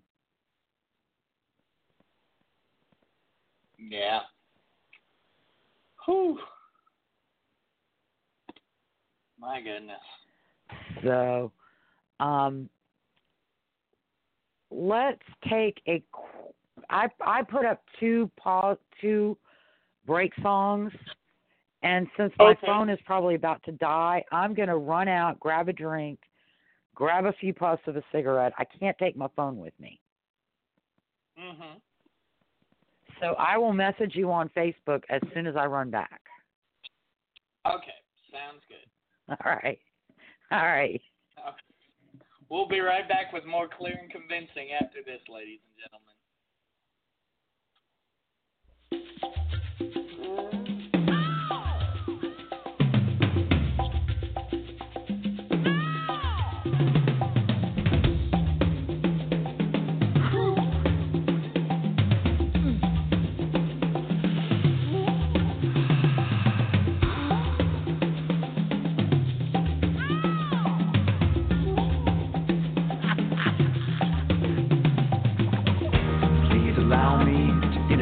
Myself, I'm a man of wealth and taste. I've been around for a long, long year, stolen many men's soul and faith. I was around when Jesus Christ had his moment of doubt and pain. Made damn sure the Pilate washed his hands.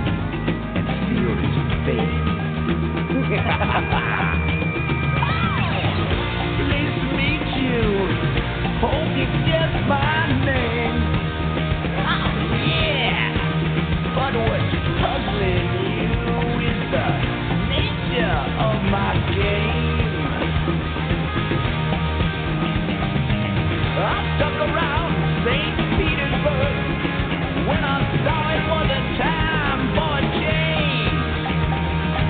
I killed the Tsar and his ministers at a stage, screaming vain. I rode a tank, held a general's rank when the blitzkrieg raised and the bodies sank. Pleased to meet you. Hope you guess my name. Oh yeah. Oh, what's puzzling the nature of my game. I was with Lee as your kings and queens, fought for 10 decades for the gods they made. I shouted out, who killed the Kennedys? When after all, it was you and me. So let me please introduce myself. I'm a man of wealth and days. I lay traps for troubadours who get killed before they reach my face. Pleased to meet you. Hope you guess my name. But what's puzzling you is the nature of my game.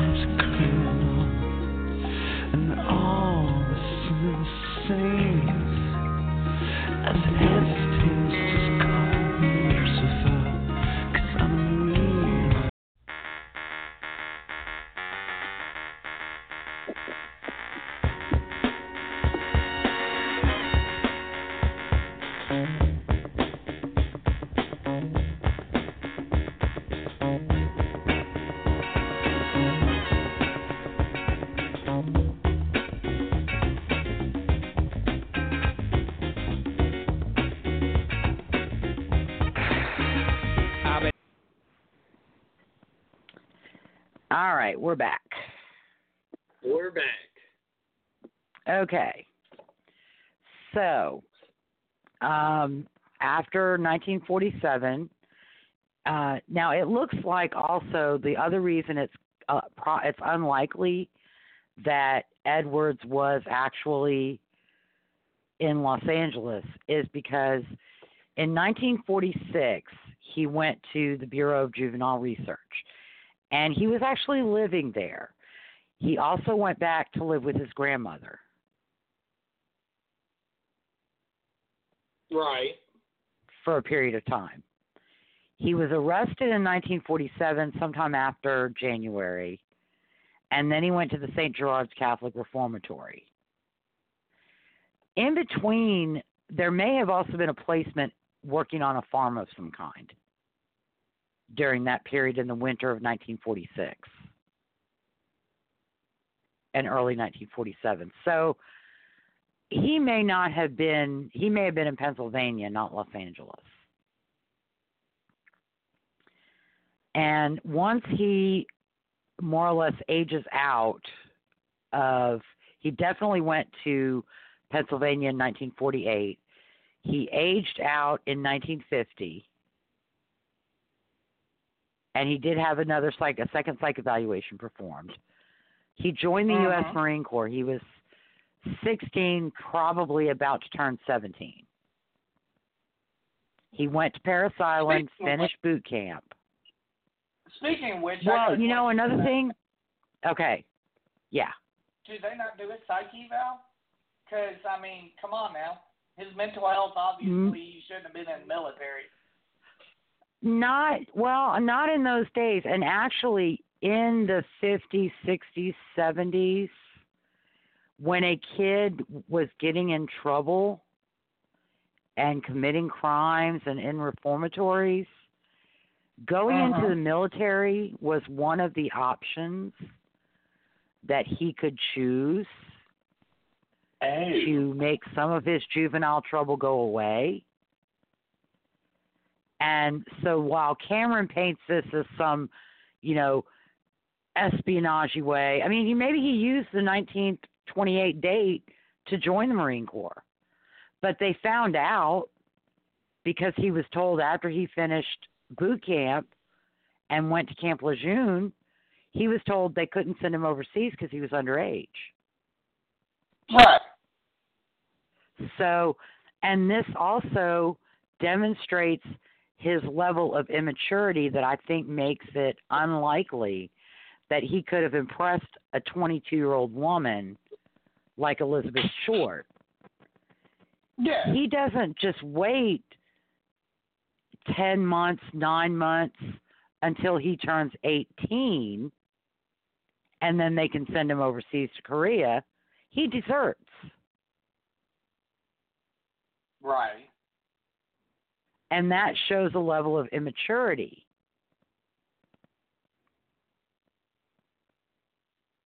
And then, according to Cameron, and I don't know if you have any thing corroborating this, but I'm just going to point this out. It says that he starts telling people he was part of the CIA or something. And I see a little excerpt from his book. Well, yeah, but again, he takes the things out of context. So I don't know. The thing he's citing from, I don't know whether that's in that 1951 time frame or whether it's later. He did have a job at one point in, I think, Florida, where he did tell people he'd been in World War II and had been wounded and gotten a Purple Heart. He was lying to his coworkers about his military record. Right. That may also be another one of those situations because he was a deserter that he used the 1928 birth date to try and hide from the Marines who were going to be looking for him because he was AWOL. Right, right. And the excerpt that you says, I work for the CID, the Criminal Investigation Division. It does say something about, and I have been wounded more than once, et cetera, et cetera. Yeah, That's something he may have been telling coworkers. He may have been telling women. But, I don't know we don't know that that's true. That might be what he told people, but it was not true. It may be what he said in his book, but it was not true. And again, this quote, we don't even know where in the book that is.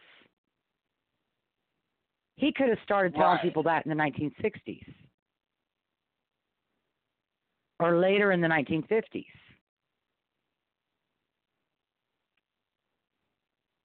Yeah. Good point. So, and another interesting thing I want to point out, another thing, one of the absolutes that Cameron talked about was how he always killed on holidays, Christian holidays like Halloween, which isn't a Christian holiday, Christmas and Easter. And yet June 5th there's no Christian holidays around that time period.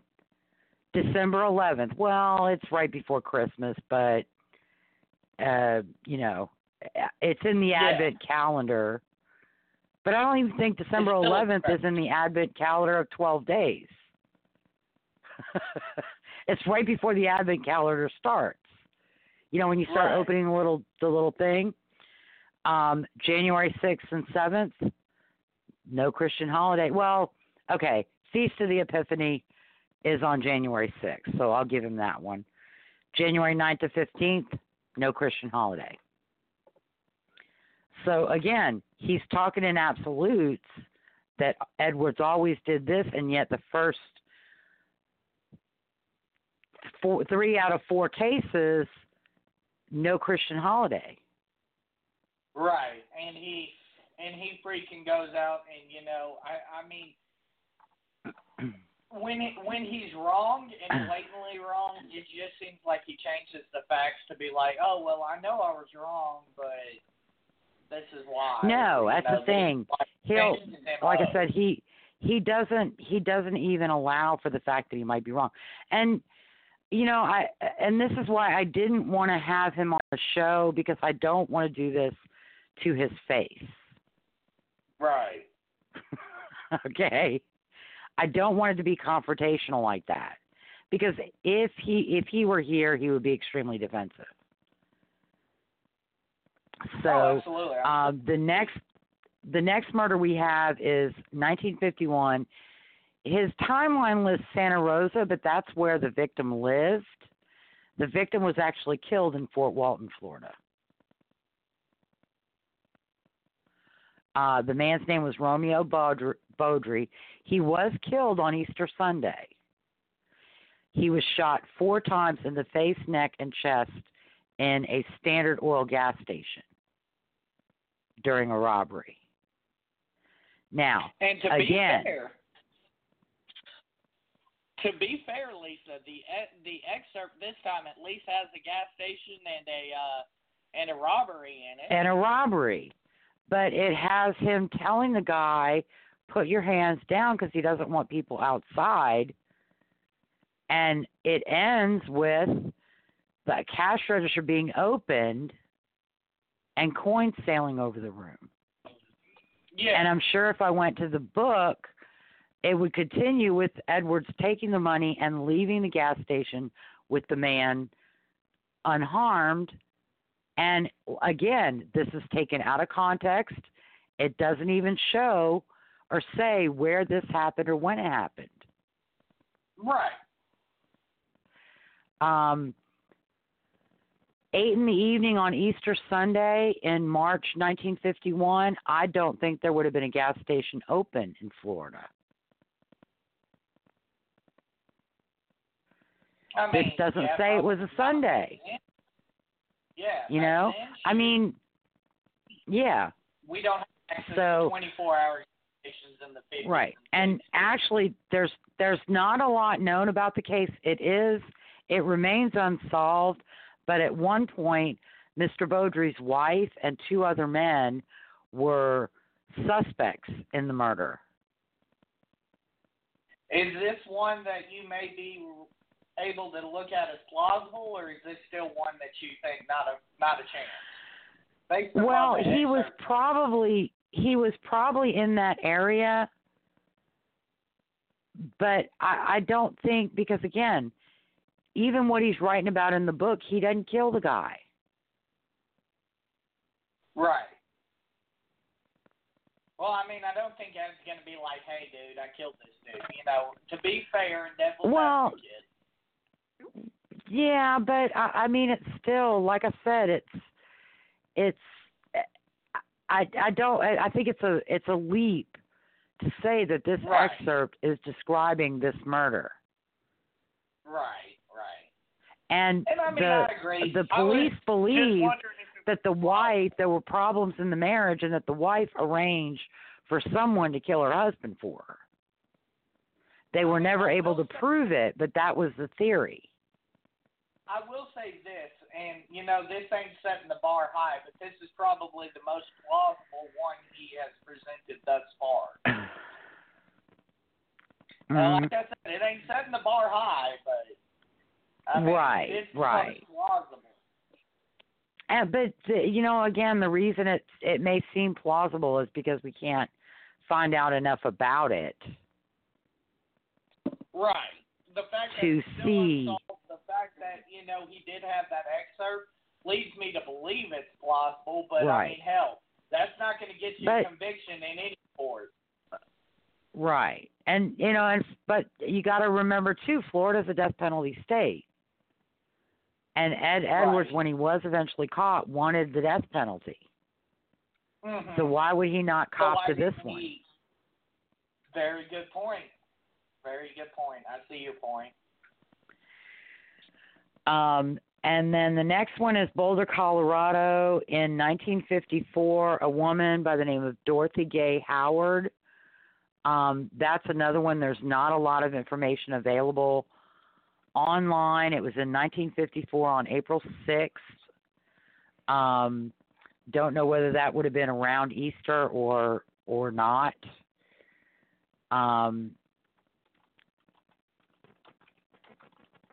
It was in Boulder, Colorado. He may have been in Denver around that time.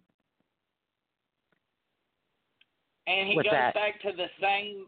He goes back to the same kind of vague excerpt from a book. Like, this doesn't necessarily. Yeah, Edwards is talking about a chick stealing or conning him out of money. But stealing money, right? Exactly.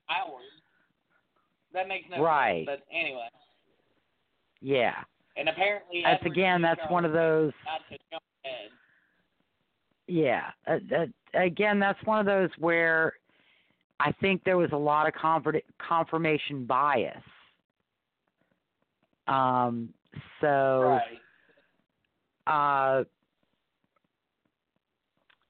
Okay, Dorothy Gay Howard was apparently not identified immediately. She was only identified by DNA. Because it shows she was found in 1954 on a creek in Boulder.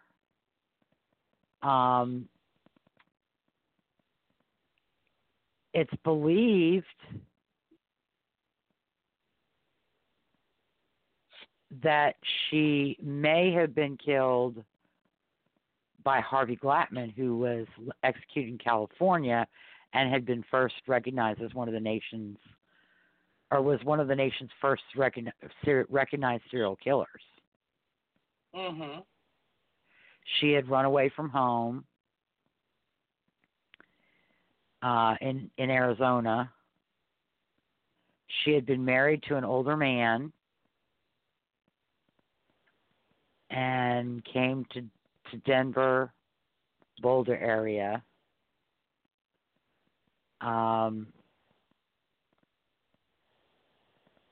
But I don't think they've ever identified a suspect because they couldn't identify the victim. Uh-oh. I'm looking ahead.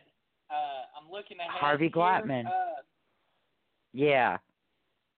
By the way, July 4th isn't a Christian holiday. By the way, just throwing that out there. Yeah, this next one we may actually have an argument about. Just looking at the What's sketch, that? we may have an argument. Which sketch? Marilyn Shepard. Putting it side by side like that, it looks plausible. Wait a second. Wait a second. It keeps going back to the freaking homepage. Yeah. Okay. 1950 to 59, go down. It's right underneath the excerpts. Oh, you got to be kidding me, Michael. You don't First think so? of all, the pictures are not. When you have when you want to do a comparison, you don't have a full-on facial composite drawing with a photograph of somebody kind of to the side. Right. You have them face on. I will say profile. I do notice differences. Edwards does not have spiky hair. It looks like this.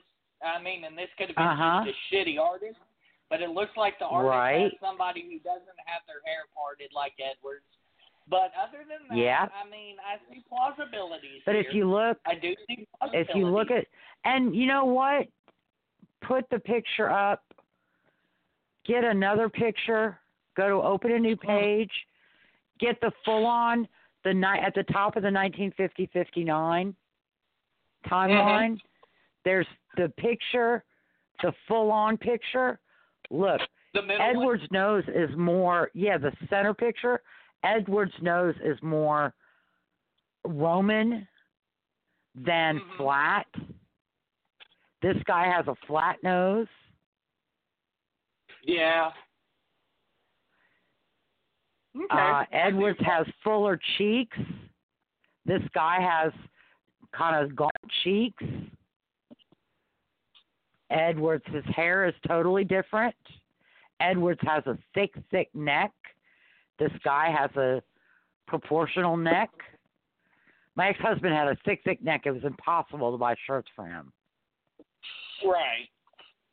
Because I'd have to buy a size too big, and we'd have to have them tailored. Because his neck was so freaking big to hold up his fat head. But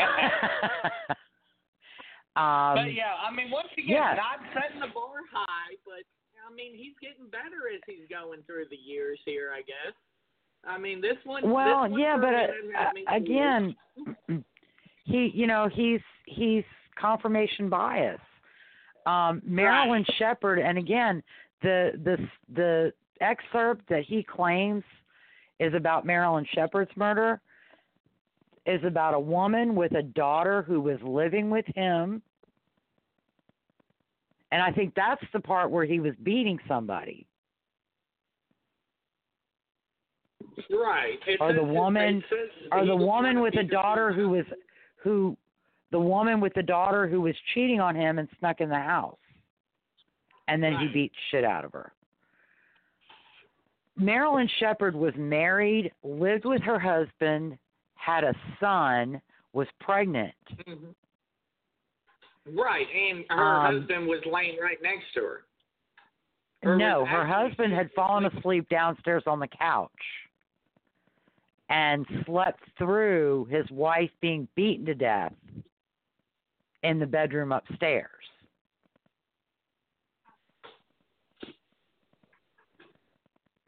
He allegedly woke up, heard her calling his name, a la Jeffrey McDonald, ran upstairs, was overcome by an attacker who left him unconscious, regained consciousness, went outside, and tussled with the guy on the beach who kicked his ass again, and then he lay unconscious on the beach with his feet in the water.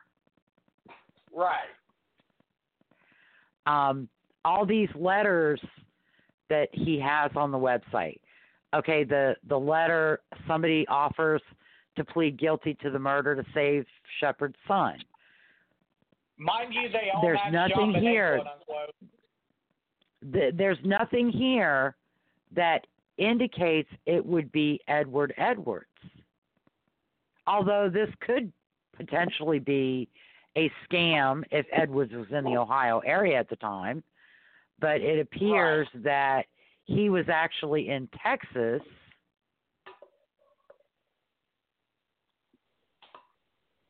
or Denver, Colorado, because this is, less than 3 months after the killing in Boulder. It doesn't look like I don't know that he was back in. I mean, this is something. What on this letter indicates that it's Edward Edwards? And then I agree. Please read this in regard to Dr. Shepard. My late husband, who was an attorney. Well, that's not a man. That's a woman.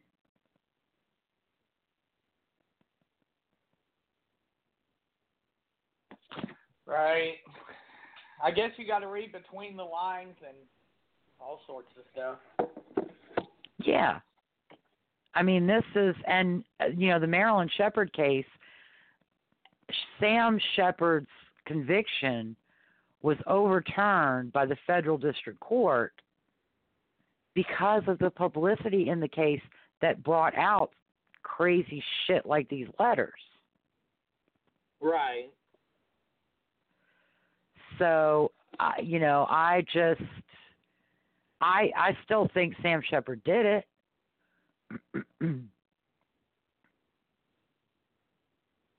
Because I just don't find it plausible for a grown man to sleep through his wife being beaten to death. And then, and then he calls the mayor to come to the house, sends the wife of the mayor upstairs when he knows Marilyn's dead. And he gave a lot of inconsistent statements as to what happened, when it happened, how it happened. Now, I'm not sure where you are on the page, but there's a quote-unquote description of Marilyn Shepard's bedroom in his book, and he calls her Barbara, I guess, in the book. Again, see, that's the thing. In the book, Barbara had a daughter. And they were actually, that wasn't even in Ohio. They were living together somewhere else, I think in Texas. Right. So how can it be Marilyn Shepard when Marilyn Shepard didn't have a daughter and never lived with Edwards in Texas? Marilyn Shepard lived in Ohio. The house in Bay Village, Ohio, where she was killed, was in her name. She lived in Ohio with Sam Shepard, her husband. So how can that excerpt be about Marilyn Shepard? When the woman isn't named Marilyn, the woman has a daughter, and he doesn't kill her. She's apparently cheating on him, and she sneaks him, and he beats the shit out of her cheating on him.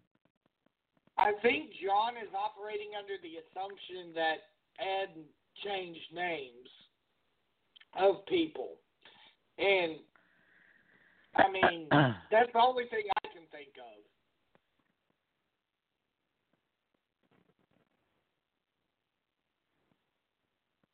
Yeah, but again, this is in Dallas. He awakened from a sound sleep to find her missing. He goes looking for her. He waited with the lights out until 3:30 in the morning when a taxi drove up, and she tiptoed into the house. Right. And once again, I'm not saying it's plausible. And she had a story about going to get a ring.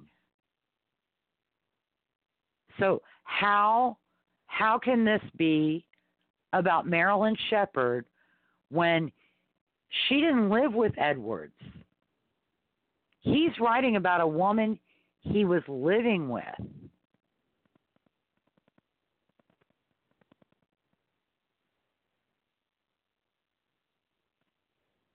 Right.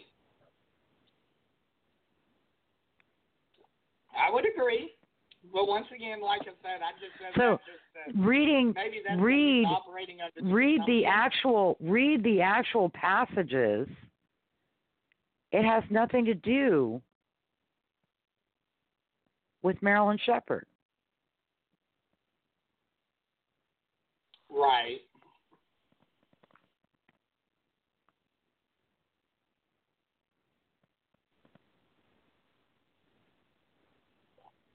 I would agree. I would definitely agree.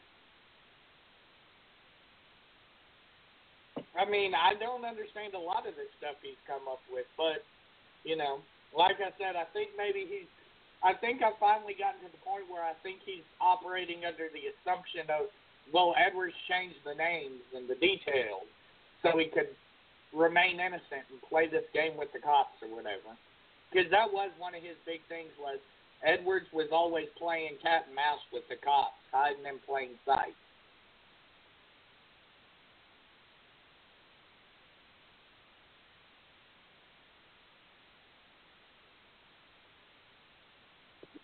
Lisa, did your phone die?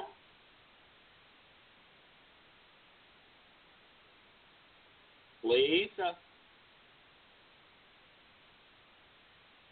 Ladies and gentlemen, I think that's Log Talk's way of telling us that it's time to get off of here, I guess.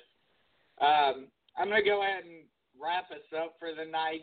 We're going to be back next week with more, but I do want – I think Lisa may be back. Lisa, can you hear me? Lisa, is your phone on mute?